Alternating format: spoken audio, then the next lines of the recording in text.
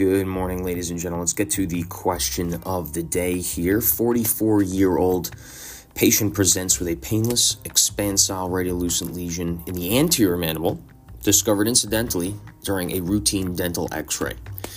The lesion is well-defined and has a multilocular appearance. Upon surgical exploration, the cyst lining is noted to be thin and friable with a characteristic corrugated surface. Histopath exam reveals a parakeratinized stratified squamous epithelium lining, which is approximately 8 to 10 cell layers thick with a prominent palisaded layer. What is the most likely diagnosis? Is it an ameloblastoma? Is it a dentigerous cyst? Is it an odontogenic keratocyst or OKC? Or is it a radicular cyst? And the answer is OKC, the odontogenic keratocyst. And this is the key features of an OKC that support the diagnosis in this question are the thin and friable cyst lining with a corrugated surface, the histological appearance of a parakeratinized stratified squamous epithelium, and a prominent palisaded basal cell layer. These are hallmark features of OKC, along with tendency to present as a radiolucent lesion, often with a multilocular appearance on radiographs. And so, why not the other options? A, an ameloblastoma. While ameloblastomas can present as multilocular radiolucent lesions in the jaw, they're typically characterized by their more aggressive behavior and distinct histological features such as islands of odontogenic epithelium in a mature fibrous stroma, often with peripheral palisading and central stellate reticulum-like cells. These features are not described in this question. Dentigerous cysts are associated with the crowns of unerupted or developing teeth, usually presenting as unilocular radiolucent lesions centered around the crown of an impacted tooth. The lining of a dentigerous cyst is usually a keratinized, simple, stratified squamous epithelium. And doesn't it match the description?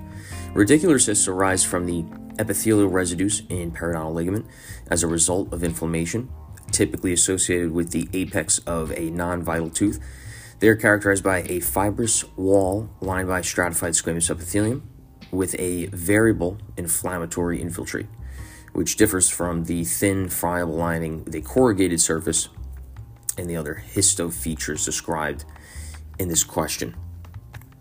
So let's continue with some review on the OKC. What is the differential diagnosis for multilocular radiolucency in the posterior mandible? I know that this question is anterior mandible, but let's do posterior mandible. Okay, so we have the term MACHO, right? That's the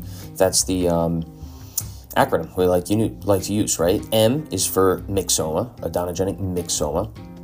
MACHO. The A is for ameloblastoma. C is for central giant cell granuloma. H is for hemangioma. And last but not least, the O in MACHO is for odontogenic keratocyst. We got that down now. And now let's get to why was the odontogenic keratocyst, or OKC, redesignated as the keratocystic odontogenic tumor, the KCOT. It was redesignated from the OKC to KCOT by the World Health Organization in 2005 due to behavior, histology, and genetics of the lesion. Abnormal function of the tumor suppressor gene PTCH occurs in both nevoid basal cell carcinoma syndrome and sporadic KCOTs. How are odontogenic keratocysts treated? Evidence suggests that these cysts can be managed effectively by a conservative approach.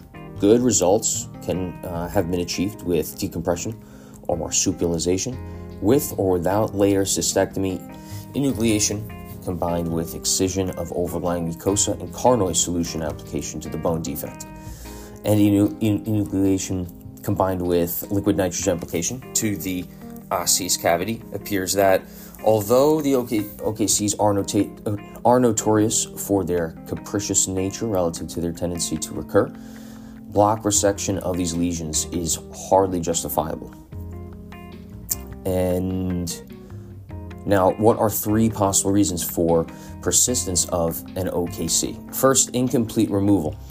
OKC, KCOTs, I'm just using them interchangeably. KCOTs are difficult to enucleate as the epithelial lining is thin, 5 to 8 cell layers, end file. So this one says 5 to 8 cell layers. My question said 8 to 10. It's several layers thick. That's the important thing to remember. Second, some authors believe that, multilocular lesions further complicate complete removal. Second, some authors believe that daughter or satellite tumors persist within the bone beyond the perceived margin. This may explain the high recurrence rate, or rather persistence for marsupialization or enucleation alone as definitive treatment. Last, epithelial remnants from the dental lamina may reside within the attached alveolar mucosa overlying the primary lesion. These harboring remnants can potentially develop into new lesions. For this reason, some authors recommend excision of the overlying mucosa in addition to the lesion. All right, friends, that's this review right here. This one is from OMFS Secrets, that textbook. So we got that one down now. I was going to read this portion in Peterson's, but I'm going to save that for another day.